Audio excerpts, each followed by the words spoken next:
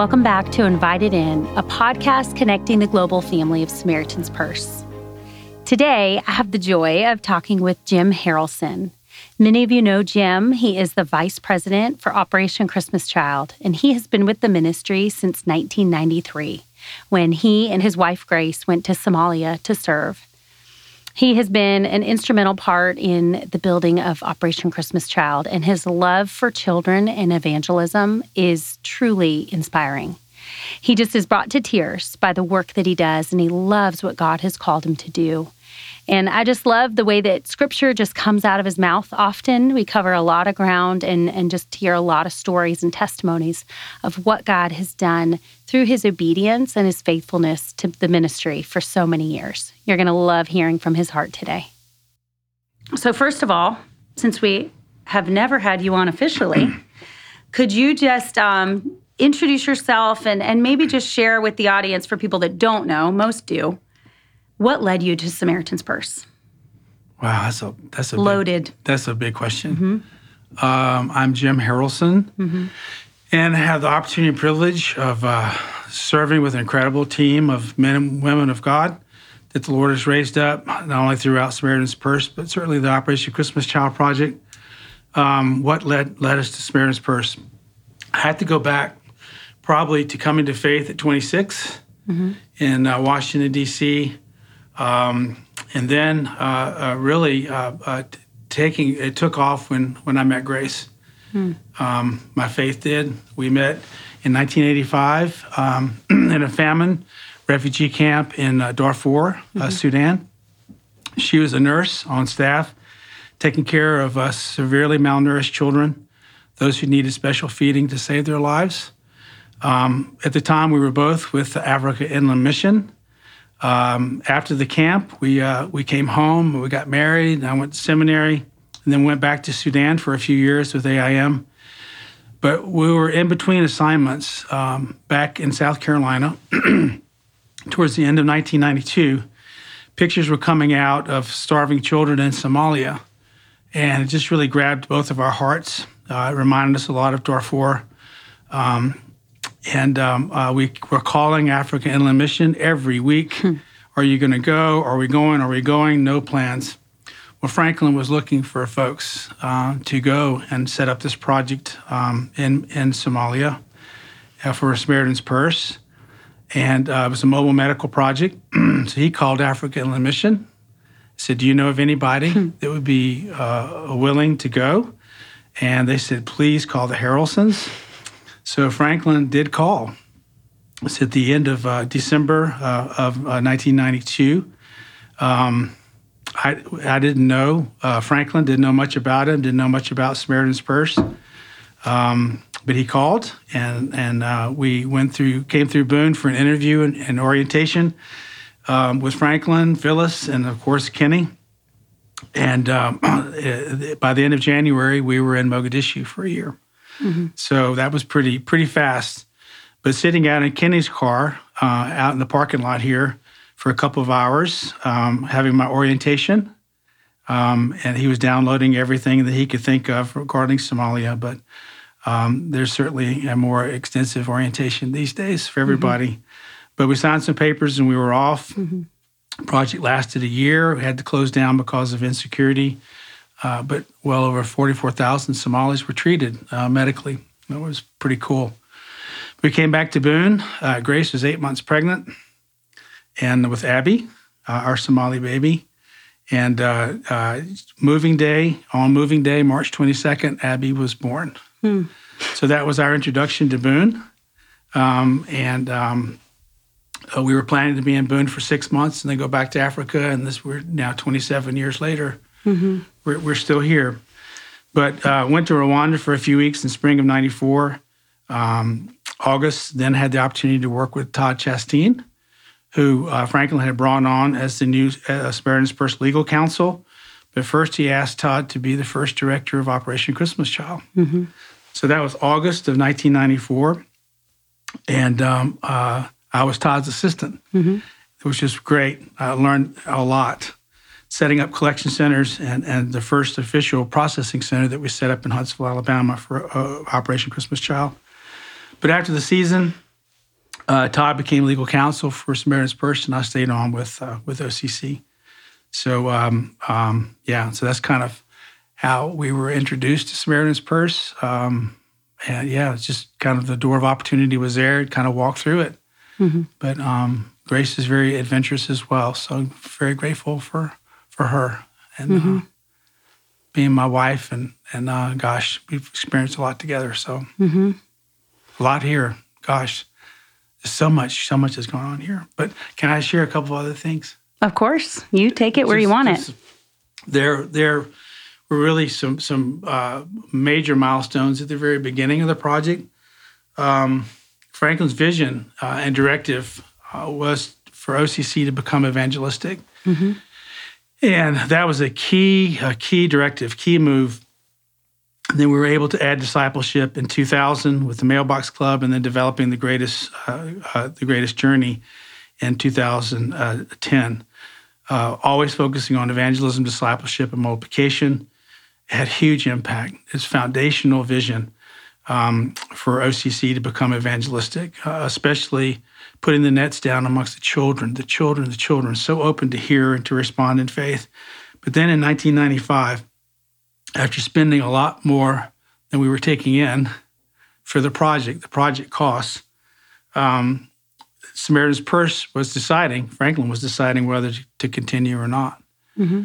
And Kenny Isaacs came alongside Franklin and mentioned to Franklin that he felt very strong that there was something very, very special about Operation Christmas Child.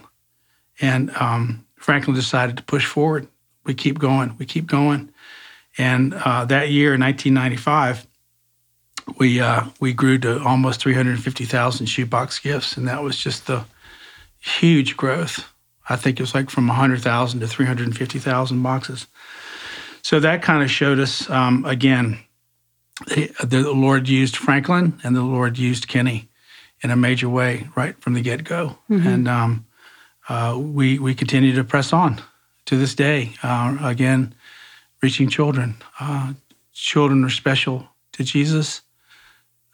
Like no other people group in the world today, they're so open to hear and respond in faith to the gospel and be discipled, and they don't have inhibition. They are truly, truly, as Jesus asked for laborers to be sent forth into his harvest fields, they are truly taking the gospel to the ends of the earth. And so we keep going. But OCC took off in 1995, been growing ever since. And certainly the Lord has provided some incredible men and women of God to come alongside this thing. Randy Riddle joined in, I believe, 1995.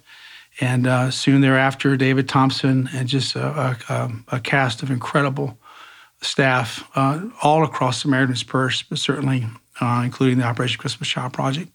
Committed volunteers and the local church has been so important to everything as well. Mm-hmm. But so here we are. 28 years later, and the children are still open. Mm-hmm. So many have yet to hear. And, I was just thinking about this driving down here this morning. We get to do this. It's just, mm-hmm. I cannot believe that we get to do this. Mm-hmm.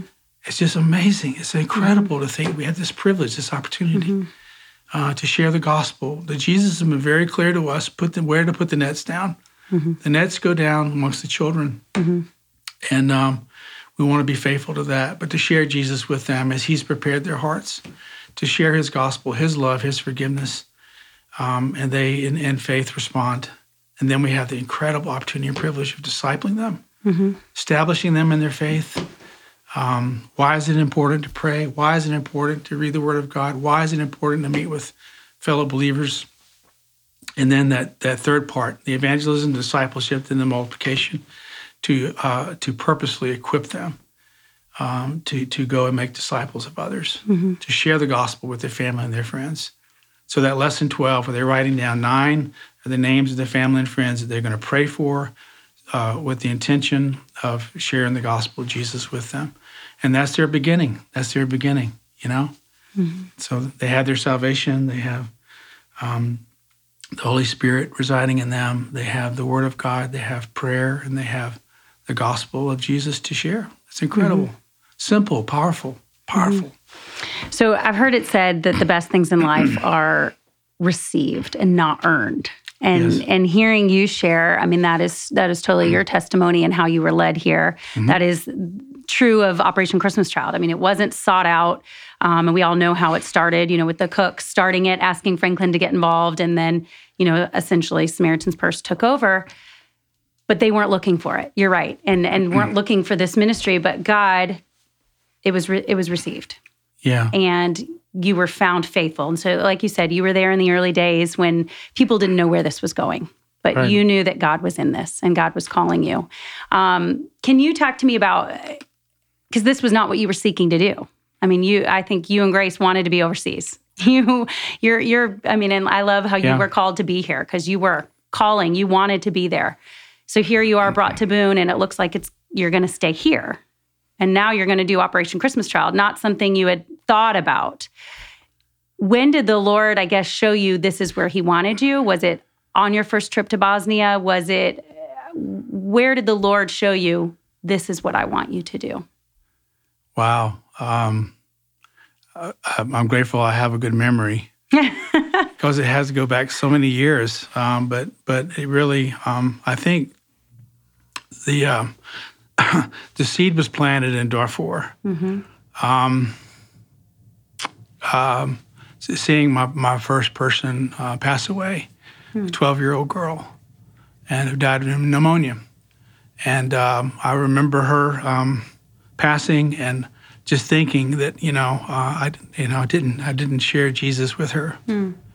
That was very difficult because she had these little portions of the Quran. They would call them amulets, the little leather pouches around the neck, or portions of the Quran in there.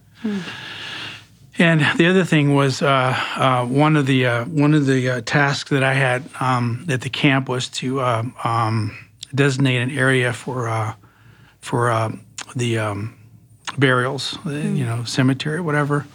A lot of folks were passing away when we got there from famine, and I'd never forget the small ones, just the small ones, the little ones, and all that they had was a little bowl, their feeding bowl. That's all they had. And that was the marker, little feeding bowl, but these tiny little graves. And I just thought, man, so then come back to this, and it's like, to have the opportunity and privilege of being able to take the gospel of Jesus, the only truth that matters, Nothing else matters in the end. You have the Son and you have life, as John writes, or you have not the Son and you have not life. It is black and white, truly, and, there is no gray area. But to have opportunity to go back and to focus on children, Jesus said, and these are some verses that were very important at the very beginning. So we started out, Revelation 7, 9, and 10, where John is painting a picture. He talks about, peoples from all tribes and tongues and nations, multitudes which no one could count, only God could count. From every tongue, tribe, and nation, around the throne of the Lamb, praising the Lamb, the center of the throne, for their salvation. And that was one of the verses that, there's still time, there's still opportunity. Let's add to that multitude. And then the Lord showed us very clearly from Mark 10, 13 through 16, where the disciples were trying to prevent the children from coming to Jesus. And it said that Jesus was indignant. He was angry. He said, no, permit the children to come to me, for the kingdom of God belongs to such as these. And then that picture of his gathering them to bless them, that just was a picture that we just so see everywhere this project goes, Samaritan's Purse goes, everywhere Operation Christmas Child Project goes, gathering the children to Jesus, seeing children by the millions gathered to Jesus. Incredible. He's preparing hearts. It is his love and his forgiveness that he shares, and preparing the hearts of these children to hear and to respond in faith. It's like, wow, we get to do this. We get to do this. But then we get to disciple them and to equip them to take the gospel forward. So we're creating this multiplication that's going to happen as the Holy Spirit leads them through the rest of their lives, wherever they go. So we have that opportunity and privilege. And again, to see not only millions being gathered to Jesus, but millions being sent out in his name and in his strength and might and the power of his gospel going before them. Let's do more. We just want to do more and more and more and more. I think of the parable in Luke 15 of the lost sheep, and when the shepherd lays everything down and goes for the one lost, and then when the one lost is found, it says that there's great celebration at the home. But then Jesus turns around and says, when one sinner repents, all of heaven rejoices. So we think of the millions, but in the Lord's eyes, it's one heart, one soul, one child at a time. This is why I love it, because God knew what he was going to have you do. Yes. And he prepared you along the way. And I know it is about sharing the gospel one-on-one, but that requires a partnership. Yeah. And I know now, or what are there, over 10 sending countries, correct? 11 with the U.S. Okay. Yes, How yes. many were in the beginning? Was it just the U.K. and the U.S.? What did the beginning look like for send-off?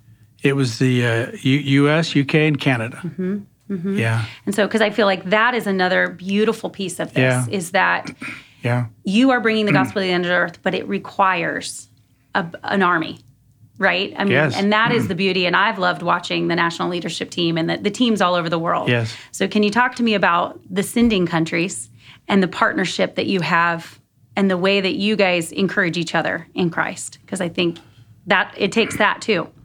Yeah, I think unity in the body is very important to the Lord. And from that comes the strength of gospel proclamation, of disciple making.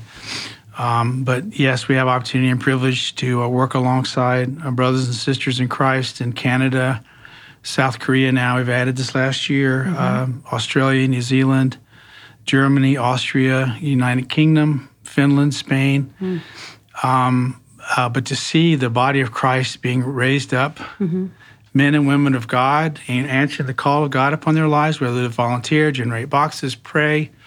But then we had this incredible picture, Christy, of the body of Christ worldwide, globally, the local church globally, being raised up and being available to proclaim the gospel, to preach the gospel, like Romans 10. How will they believe if they've not heard? How will they hear if there's no preacher? Who will go and be sent and preach to them? How beautiful are the feet of those who bring the good news. And that's what we're in the middle of. All of this, from Connect Volunteer here to local churches here and all the sending countries to 130 plus countries globally, focused on proclaiming the gospel to children and making disciples. And that and only that will be what's left. Nothing else will be left from all of what we do. Certainly for the mission of Samaritan's Purse as well, in Jesus' name, to think we're the scope of the ministry that the Lord has provided. Samaritan's Purse these days, even in the beginning, but certainly these days, is nothing short of just incredible. The ministry scope that we have. The field hospitals, who would have known? I mean, Kenny was dreaming of that, 15 years ago. I think he even said he saw the strong connection even in Somalia of the medical with the gospel.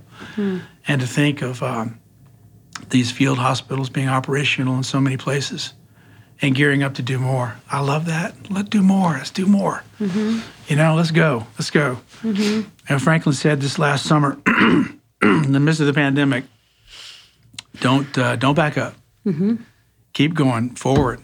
Try to do as much of the traditional program as we can, and that's what we sought to do. But keep going. Let's go forward. Let's push this. Press on. And I love that because we don't know how much time and opportunity we have left. I mean, it's Franklin and I think we're sharing this morning from what Sammy said. The Lord could return. There's definitely a sense of urgency in all of what we're doing here at Samaritan's Purse, but certainly with the Operation Christmas Child Project. There's urgency. There's urgency, especially as we focus more and more on the unreached people groups, which we can talk about later, I'm sure. But places and peoples that that John is describing in Revelation 7. Peoples from all tongues, tribes, and nations. But then Jesus says in Matthew 24:14 that the gospel of the kingdom will be preached to all nations as a witness. Then the end will come. We're in the middle of that. We get to play a role. Can you believe it? Can you believe it? We get to play a role. We get to participate in seeing this come about. Scripture's being fulfilled. And so I'm not sure there's this urgency. There's great power in the gospel. It is the power of God into salvation to all who believe. There's great urgency. The fields are white today. Jesus says not for months. Look at it today. And then the opportunity. Oh man, the opportunity with children is unsurpassed. I mean, children are prepared. Children are prepared like no other to praise the Lord, to be open and available, to hear the truth of His gospel, His love, His forgiveness, and to respond in faith, and to be discipled and to go forth in His name. Proclaiming the gospel to many others. So there's no inhibition with children, that's for sure. That's so true. Yeah, lots of stories around that, for sure.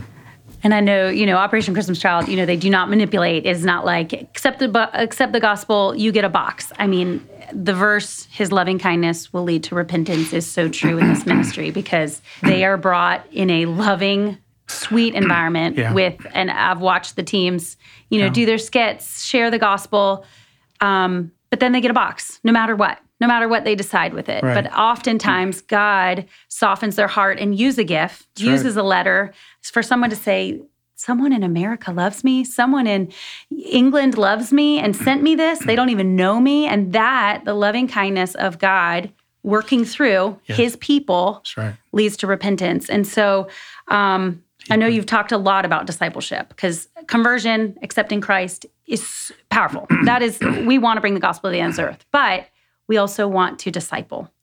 And so talk to me about when and how the greatest journey came to be. When did it come to be, and what was the initial intent? Because I know it is to multiply. It is to teach these kids firmly what they know and believe so that they can share it with others. Yeah, well, Franklin challenged us. I guess it was 2009. If I could just go back, I forgot to mention the point I was trying to make about the grave site and this little girl passing was that I really wanted to give life and to make sure that we took advantage of any opportunity in the future to be able to faithfully share Christ with the lost. And I know there's been many times where we've all passed up opportunities to share, whether it's on a plane or whatever else. But, that was just a motivation way back when to be a kind of a life giver and to be open, willing, and available to do that. But that just kind of seared it in my mind and my heart at the time, a long time ago. The greatest journey, Franklin really challenged us in 2009. We'd been partnering with the Mailbox Club for probably 10 years. And out of Valdosta, Georgia, and a disciple, I don't know, somewhere 10 plus million children. But Franklin came alongside and he just said, challenged us really to develop a discipleship program that was truly for children, and that it was colorful, it was engaging for children. And not another program to be put onto children, to actually be created and developed for children, which is a little bit different. But he was stressing three main areas. He wanted to be evangelistic, he wanted to be a discipleship, and he wanted to be multiplication, what we call EDM. That's kind of like we always focus on EDM and Operation Christmas Child. Evangelistic, he wanted to make sure that we went back and explained the gospel again. Go back, be very clear about the gospel, and give these children another opportunity. And there's a little certificate, and I think it's in lesson 5 or 6, where they pray to receive Christ and write down the name and the time and date. Then discipleship, again, teaching the children, kind of establishing them in their new faith. How to pray, how to read God's word, why to read God's word, and then why to fellowship with other believers. And then the third part, the multiplication, teaching the children how do they write their testimony, how do they share their testimony, and then to be equipped to purposely share Jesus and his gospel initially with their family and their friends. Mm-hmm. And I think Franklin saw that if we could be faithful to that, then that's going to set in motion. The Holy Spirit has that. Mm-hmm. We won't see this side of heaven what's going to result, kingdom impact that's going to come from that. Mm-hmm. But let's be faithful, present the gospel, disciple, and equip them to multiply. Mm-hmm. Keep it simple, right? Mm-hmm. Simple as we can. And I think that was Franklin's vision. Mm-hmm. And what's been set in motion is, I was trying to think of almost 27 million children have been enrolled. Wow. Almost 13 million have come to faith, and almost 14 million are actively praying and sharing the gospel forward. Mm. Now that's through 2020, and even in the midst of the pandemic, mm-hmm. Almost over 1.6 million children came to faith last year, even in the midst of the pandemic. Mm-hmm. So, and we got so many stories. It's just like incredible what the Lord has done in and through all that. Mm-hmm. But right now we have 9.1 million gospel opportunities being shared through these outreach events through the local churches, our ministry partners. And we're praying for over 4.5 million children being discipled right now. Mm. But we want to make sure that as much of the program going forward as possible is really prioritized to go into the most hardest to get to, most spiritually oppressed places, those people groups that have not yet had opportunity to hear of Jesus' love and of his forgiveness, his gospel. And it's hard to believe, but there are hundreds of people groups, and that is reality for them. Mm-hmm. But we now have time and opportunity mm-hmm. to go. Mm-hmm. And the Lord has raised up his people to go. These gospel opportunities are part of that. Certainly prayers are part of it. The gospel presentation is a part of it. And then the discipleship is part of that as well. Mm. But we're seeing churches planted all over the place. That's mm-hmm. great. Again, mm-hmm. we won't know this side of heaven, what the impact has mm-hmm. been. We don't need to. Mm-hmm. We need to go and seek the lost. Mm-hmm. I don't know if there's a most lost or not. Mm-hmm. Mm-hmm. One's lost or not. Lost. If you're lost, you're lost. But there are those people groups where, for whatever reason, the Lord is giving us time and opportunity now to reach them. Mm-hmm. And we want to be faithful to that. So we would hope and pray over the next, 2, 3, 4, 5 years that we mm-hmm. would be reaching hundreds of these groups mm-hmm. and see churches being planted as well. Mm-hmm. So, and I've heard it said that, the mission of Samaritan's Purse, is to take the gospel. Yeah. That's it. It's pretty simple. Mm-hmm. But the vehicle is aid, shoeboxes, all these different things that help meet a physical need to then share the deepest, absolutely, the need we all have. Absolutely. And like you said, there's no more deserving or, you're either saved or you're not. But I love that this vehicle, these boxes can go into closed countries. They can go into unreached people groups. So I love when you said 27 million children enrolled in the Greatest Journey. Yes, ma'am. So 27 million, but that doesn't even count parents, grandparents, the communities, because I've sat in on the Greatest Journey graduation, and one of them had a dozen parents that graduated. So they either followed along with their child. So that's not even counting the ripple effect of the community. So what just excites me is, yes, we want to meet the need of the children. Yeah. But by meeting the need of the children, these parents' hearts are changed. Because they see someone loved my child so much and provided crayons that I couldn't provide. Yeah. Who is this God that would send this? And so I guess I also want you to talk about, and we've talked to several pastors, one that said, started building a church with no people, and someone asked him, why are you building this church? And he said, because after we deliver shoeboxes, people will grow. He's watched churches grow and be planted. He's a church planner, and you mentioned that. Yeah. So what is, I guess, how has God humbled you and shown you his power by drawing people that weren't even here through this vehicle? I think as Moses was talking to Joshua in Deuteronomy 31:8, he said, the Lord goes before you. The Lord goes ahead of you. He'll never leave you or forsake you. Do not fear or be dismayed. The Lord is always going before us. In Ephesians 4, it talks about, that these good works that the Lord has prepared beforehand. So to be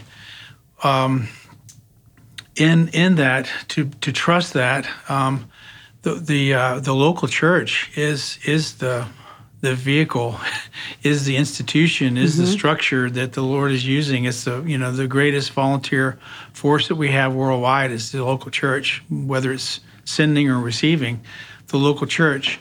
The Lord is preparing. I don't know whether, you can get into end times or whatever. Is there great urgency? Yes. I'm not sure when the Lord is coming back, but we need to be faithful to reach as many as we can reach until he does come back. But he's equipped the local church. He's raised up men and women of God in all kinds of situations to be available, that we get introduced to, we come alongside, and we have opportunity to serve the Lord and present the gospel together in incredible ways. I think about this pastor and his wife. We arrived in Honduras, and they fell to their knees. They were on the ground weeping. They were so excited that they had this opportunity to reach the unreached, the unsaved children and families in the neighborhood. But you've seen, being in Ecuador, that the parents that are all around, the Lord is preparing hearts.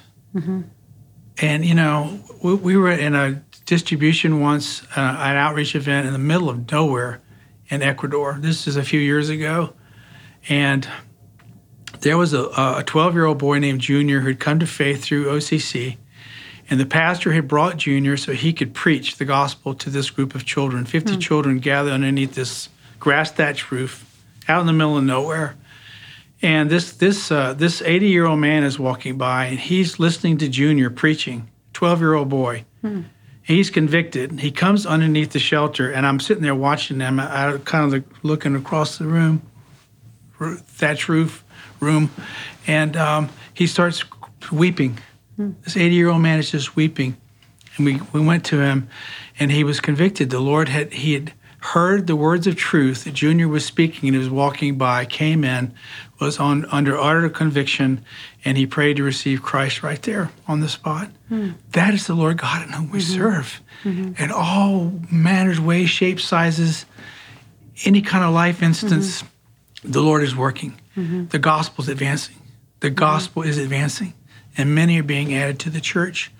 I'll never forget being on the side of a hill in Lima, Peru, shanty town. I mean, this church was built on the side of the hill, dirt floor, wooden benches, tin roof. Pastor and his wife didn't have 2 nickels to rub together. And I'm sitting in the back of this church with the pastor, and in walks this little, probably 8-year-old boy with his best friend, unsaved friend, walking down to the middle of the church, going to be a part of this outreach event, right? And the pastor just starts to bawl, crying. And he explains to us that he had shared with the children in the Sunday school to go and bring their unsaved friends. And this is their unsaved friend coming, best friend coming to hear about Jesus. And that just was like, that was everything to this pastor, everything to this pastor. Talk about the simplicity, the power, and the simplicity of the gospel. It is simple, it is powerful. So I just think that, as we're seeing all over the world in so many places, as you were saying, the ripple is like the brick thrown in the water. The ripples going out from that. We won't know, again, this side of heaven, what the true impact has been. But again, we want to be faithful with what the opportunities that the Lord is giving us, and to be faithful to proclaim his gospel. His love, his forgiveness is powerful, and it's simple, it's profound, and nothing else can save. Absolutely nothing else can save. Nothing. just to be faithful and to know that he's prepared the hearts to hear and to respond in faith. Mm-hmm. And you have all those multitudes being added to in Revelation 7, 9, and 10. Multitudes with every tongue, tribe, and nation. Mm-hmm. Adding more. One more lost sheep found. One more lost sheep found. Lord, add one more. Mm-hmm. And on we go while we still have time and opportunity. Mm-hmm. But the local church, I mean, we've, in the Hemba people, 2016 Unreached People Group in Namibia, Pastor Razira, a Namibian church planter, had the Lord had given him this vision: go and reach these people with my love and my forgiveness. Mm-hmm. Go and reach these people. Mm-hmm. And so we get introduced to him, and together we've been able to introduce the gospel to the Hemba people. The village chief gave a plot of land to build a church. They've gone through the discipleship as well. We've translated all the materials into Hemba. We've now put them on these MP3 players as well. I brought one with me. Mm-hmm. Mm-hmm. So that it's solar powered. Mm-hmm. They can hear because they prefer to learn by hearing, not by written word. And now we have, just updated last week, we have 10 villages have been reached and 6 churches have been started amongst the Hemba. It's incredible. But it's the children that are taking the gospel out. The children are sharing with the adults. But there's so many instances where parents do come to faith. Parents do hear and listen. There's so many stories of parents tagging along and in secret listening to the TTJ lessons being taught, and they've come to faith. When we ponder our own salvation, and when we ponder what the Lord Jesus has entrusted to us. And this opportunity that we have to share, to build up the local church and then to share and see other churches being started is an incredible blessing and privilege. I can't believe we get to do this. We get to do this. And whenever we get with the Connect volunteers or these folks that before the pandemic we were able to visit with around the world, just to encourage everybody just to remember what the Lord has done for us and what we have opportunity and privilege to be a part of.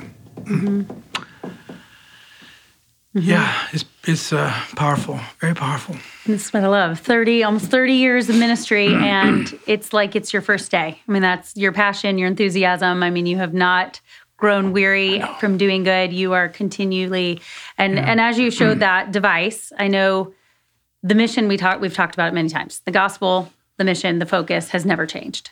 And the core, but the tools, the tactics, I mean, they've changed and evolved over the years. And so you now have an app, The Greatest Journey, and you have some devices that you can give kids. So talk to me about the way God has maybe given you all wisdom, given you discernment on how to change with the culture. Again, not mold, and your mission is still the same. Yeah. But you've allowed technology and things to change the way you do it.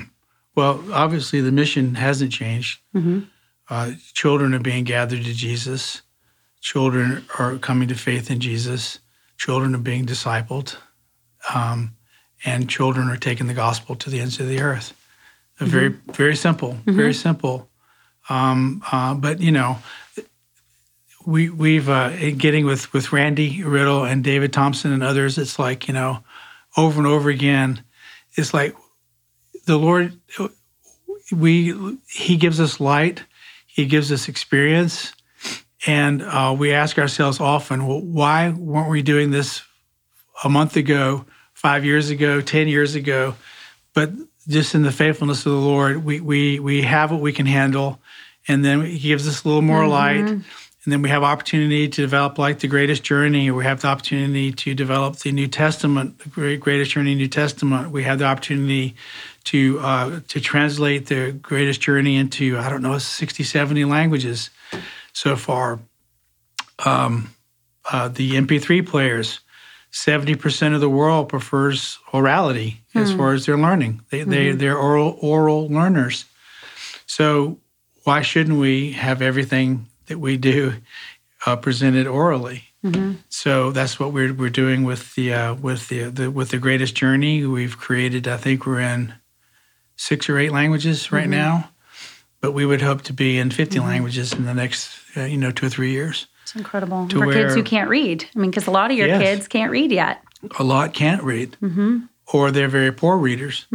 So it's okay when you have the Greatest Journey teacher who's teaching from the book, and they can go along and do the workbook. But it's so much more effective when they can have the MP3 players to use to continue learning at home and to be able to share with their friends and stuff. So. My kids call it the podcast. We have one, and they fight over it and love listening to it. And they say, "I just want to listen to the podcast, Mom." And it is. Yeah. It's just they can continually listen. Right.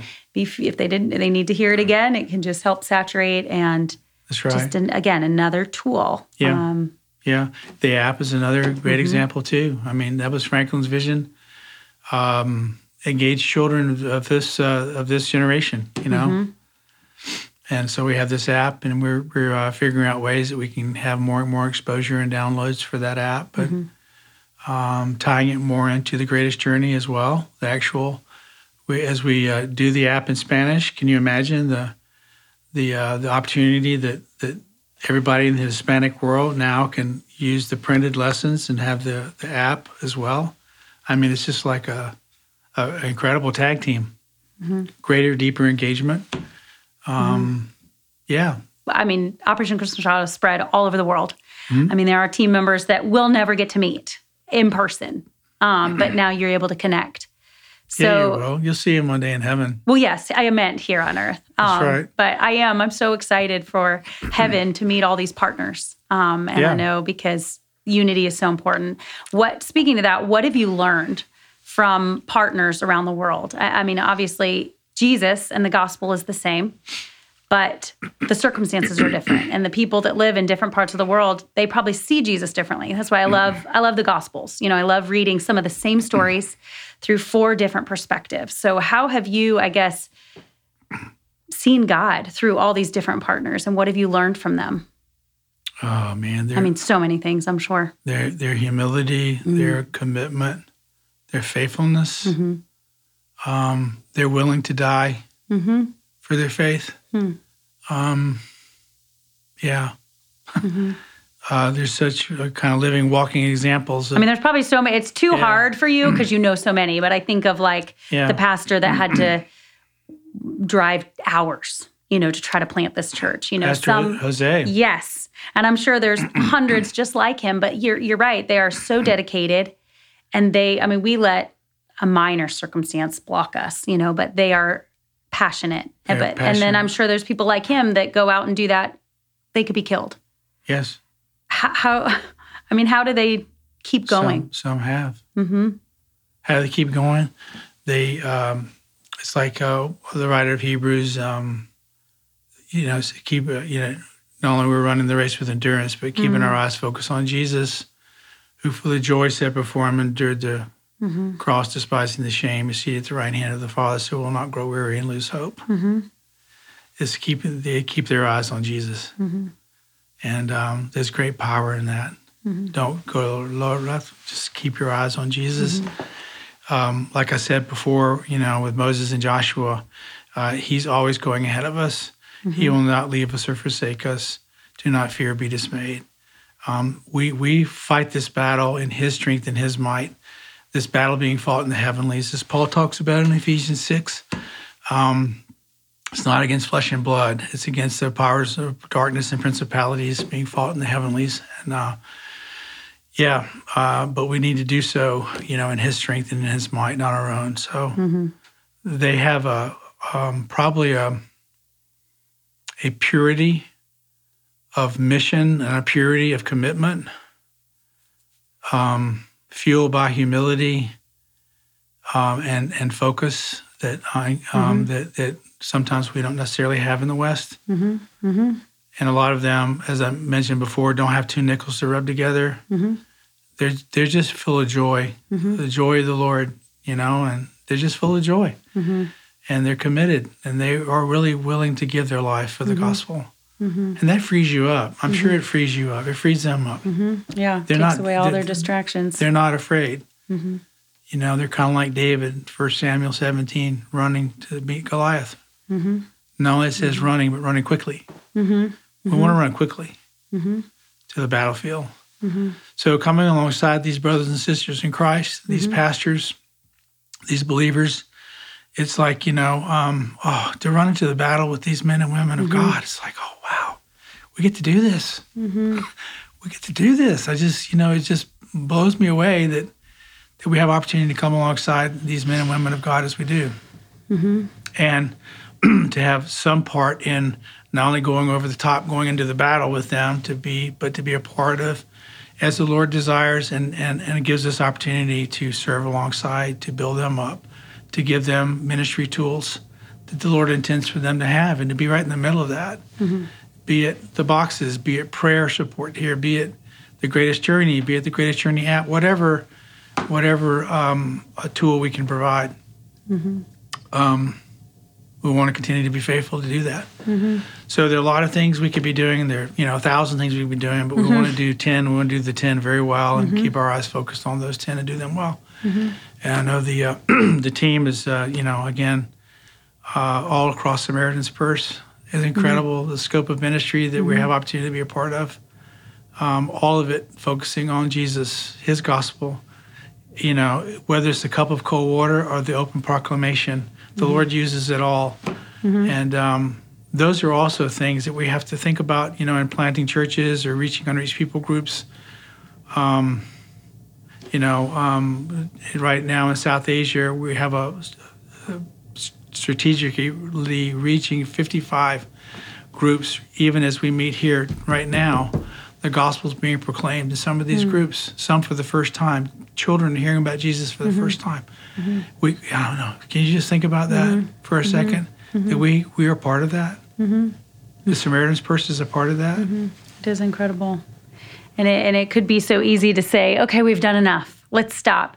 But I love that one picture you showed us of the kids outside the walls. You know, there weren't enough boxes at that distribution. Right. And that is what motivates your team to say, there are more. Yes. And there's always going to be more. It's like, unfortunately, like whack-a-mole. You know, like we can never share the gospel enough. And that's why I just wanted to spend some time sharing your heart of the leadership for people listening, people that pack. So how can you encourage them to keep packing? You know, I think some people think, oh, they have enough. I don't need to do it. You know, but every box matters. It is a gospel opportunity. Amen. A prayer is important because we're fighting this battle, not in the flesh, but spiritually.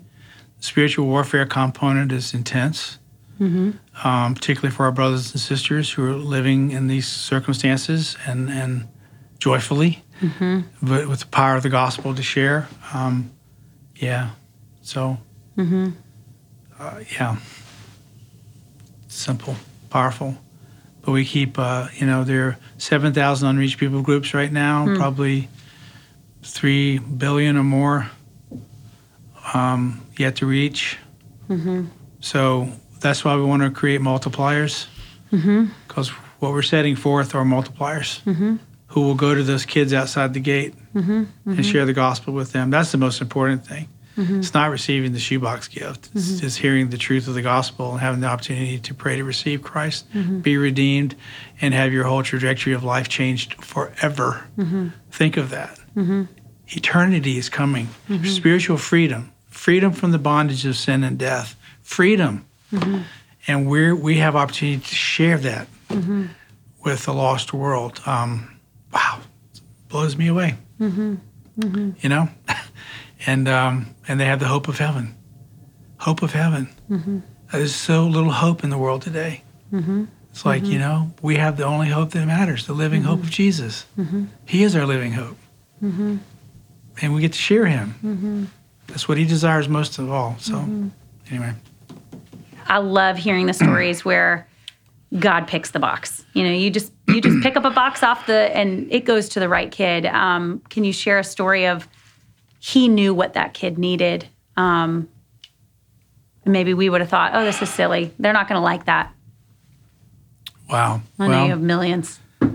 I do. I'm just thinking of some pictures I was looking at last night, pictures I haven't looked at in probably 15 years. This is going to sound a little odd, but there was this little boy. We were distributing boxes in South Africa, in Soweto, and to a home that was for children who were born with AIDS, and the families had discarded them or whatever. They were in this home, and these beautiful ladies taking care of these children. But there was little Arthur, and Arthur was in this crib, and Arthur couldn't use his arms and hands because of AIDS. He had lost the use of his arms and hands. And I was able to unwrap a sucker in this box and put it in his mouth. And you would not believe the sheer delight in that little boy's face just to have that moment, and that's not, the stories that we hear of a lady from Ohio is trying to remember what country she was in Central America, and she put in two boxes for twin girls, same dress, same everything in the box. And that box goes through the collection, goes through the processing, and it ends up side by side in a carton that this woman opens and gives to twin girls that are sitting there. That kind of stuff, just like you cannot deny the existence of God. It's like, wow, incredible stuff. The other kind of story that comes to my mind is we were in Macedonia. And at a institution for children who were severely handicapped, physically and mentally handicapped. And after the distributions, we did it by the rooms. Children that it was hard for them to talk, walk, everything you can imagine related to, children who were very disabled. They invited us, the director of this institution invited us into this little auditorium. We go into this auditorium, and we're just surrounded by these children. And I have never experienced more joy in my entire life than those children who could not express themselves very well, could not walk, couldn't do physical things. But they were so full of joy. Jesus was there with us. Jesus was in the midst of us. They put on a little program from the front, and we couldn't understand. They could hardly move on the stage, but it was like the director told us that they had been practicing for several weeks just as a way to say thank you. And I just want to say, just the joy that was there. I've never experienced more joy anywhere with anybody. But those two words, thank you. Again, I come back to Bosnia, first trip, little girl tugging on my shirt, bend down, and just sweetest little kiss on my cheek, and she says, thank you. And again, fast forward a few years to Columbia, TGJ graduation, giving the certificates and the Bibles out. This little girl tugging on my shirt, bend down, sweetest little kiss on my cheek. And she says, thank you, thank you. And I sat there and I watched her walk away with her TGJ certificate in the New Testament, thinking, she's thanking me. She's thanking me. Whoa. How can we be a part of something like this? She's thanking me, wow, thank you, Lord Jesus. Thank you, Jesus. It's like, wow. Anyway, so that's probably the two words that we hear the most everywhere. It doesn't matter what language, what geography, is thank you. And so we're just grateful to the Lord for giving us this opportunity at this point in time in history to share his gospel. Only the gospel can save, and to be able to fulfill Scripture and gathering the children of Jesus and sharing the gospel with them and making disciples, and then sending those children out into the harvest fields that are white until the Lord comes back. And we're right in the middle of it. We keep going.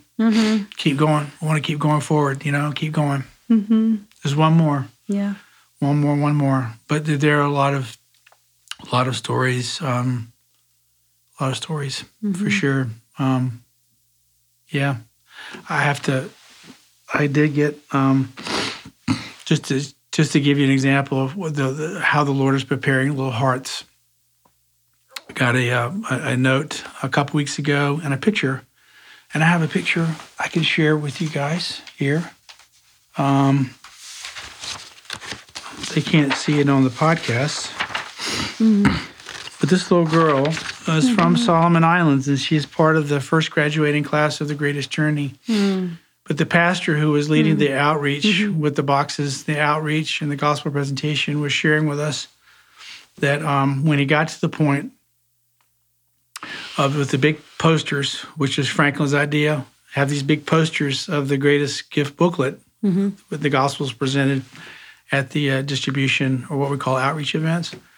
When they got to the point of the cross, he said that the children were weeping.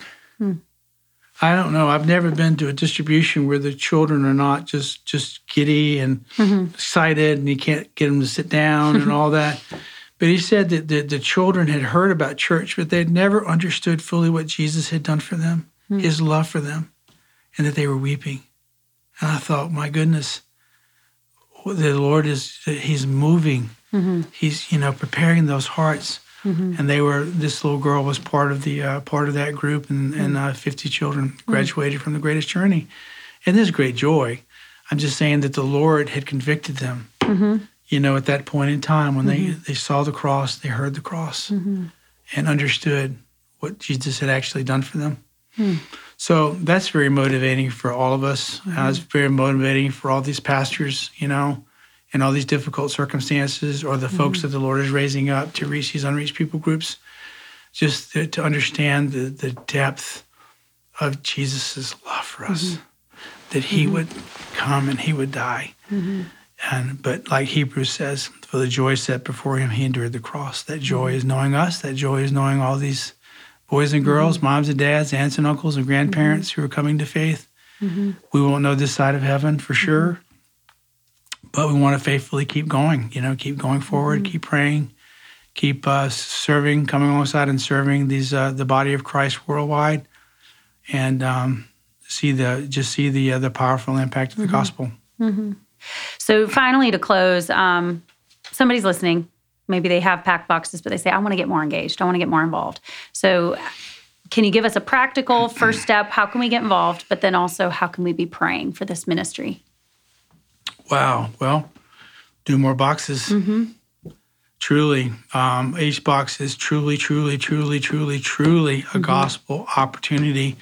That box can have ripple impact on families, villages, regions, within Buddhism, within Hinduism, within Islam. Maybe we need to take that out. I don't know. But just, so more boxes, certainly more prayer, because as we get closer to the Lord's return, the greater the battle is going to be. Because Satan knows that his time is limited, and the battlefield is certainly over the hearts, minds, and souls of children for sure. They're the most open to hear and respond in faith. Children are. And our enemy knows that. So to pray, more boxes, and then to support the Greatest Journey. For $6, you can take a child through 12 lessons and set them on a path that's going to have incredible impact on the kingdom. You're setting forth a multiplying entity, multiplying, not just, I'm discipled in my church. It's outward, it's forward, and that's by design. So do more, pray, do more boxes, do more support of the Greatest Journey. $6 a child, $6 a child, just $6 a child. We could get into the analogies of Starbucks and all that, but just think about, $6 a child, discipling a child for their whole life. I mean, and the impact that's going to mean on the kingdom. So when you have, Paul writing in Romans, whoever will call upon the name of the Lord will be saved. How then shall they call upon him in whom they have not believed? How shall they believe in him whom they've not heard? how shall they hear without a preacher? And how shall they preach unless they are sent? How beautiful are the feet of those who bring the good news. Everyone listening is a sender. You all are all beautiful feet. You all are the beautiful feet that Paul is writing about, providing an opportunity for the gospel to be proclaimed, to be heard, and to be responded to in faith. One child, one heart, one soul at a time. And a mom and dad, an aunt and uncle and grandparents, and on, friends, family. The Lord desires for none to perish, but for all to come to repentance. Peter writes. And but the day of the Lord is coming like a thief in the night. We know that too. So for everybody listening, there's great urgency. Yes. And there's great power. Yes. Power in the gospel, but there's incredible urgency of the moment. And we want to take advantage of whatever opportunity we have. Pray, more gospel opportunities, more Greatest Journey support, and always keep your eyes on the kingdom fruit, what the Lord is doing in and through your faithfulness, your commitment to love and to serve Jesus more and more. What he's doing with that is impacting the kingdom for eternity, and we all get to be a part of that. So be encouraged. Keep your eyes on the kingdom fruit always. You're faithfully serving and loving Jesus. What he's doing with that is ending up impacting the kingdom forever. Well, thank you so much. And finally, I don't know that a lot of people know this, but you here in the States, we can access the Greatest Journey as well. You can request for your church to have the materials. So I think that's powerful, and that's something, I've done casually with my kids, but we're going to officially do it this summer, and I think, so if you're listening and you say, wow, I wish I could do that for my kids, you can. You can. We don't give out boxes here in the States, but we will give that so that kids can go through the discipleship program, share with their friends here in the States, and what a great way to then pray for those who get the boxes because they know what they're studying. Amen. Thank you, Christy, for So do you go on the website to access that? Yes, how do people? Yes, you can. And when we think about 4.5 million boys and girls in 120 plus countries going through the Greatest Journey, you can have opportunity to go through the Greatest Journey in exactly the same way that they are. That is so cool. You're experiencing this discipleship program exactly like folks in Namibia or Mongolia or Brazil are going through. So yeah, it's incredible. I think that's really strong. Yeah. And for a local church to come alongside and do that with their children in their church, well, it could end up with a lot of multipliers. Thanks so much for tuning in today. I hope that you were challenged and inspired, as I was, by hearing Jim's recollections of what God's done over the years through his ministry, but also personally. And I know that I was just challenged and reminded of the importance of taking the gospel to the ends of the earth. And I love the way that Shoeboxes does that. And so I encourage you, to be shopping and on the lookout for quality items to be building your boxes in the coming months. And I know we have a closet in the house that we just keep as I see things on sale, especially the big quality items, stock up on those things so that when we come to pack shoeboxes, we have an overabundance of quality items to put in because these shoeboxes truly are, as you know, gospel opportunities. And it's exciting to hear from Jim just the ways that they've been working and penetrating hearts all over the world. So thank you for tuning in. Thank you for your commitment to the ministry. And I hope you have a great rest of the day.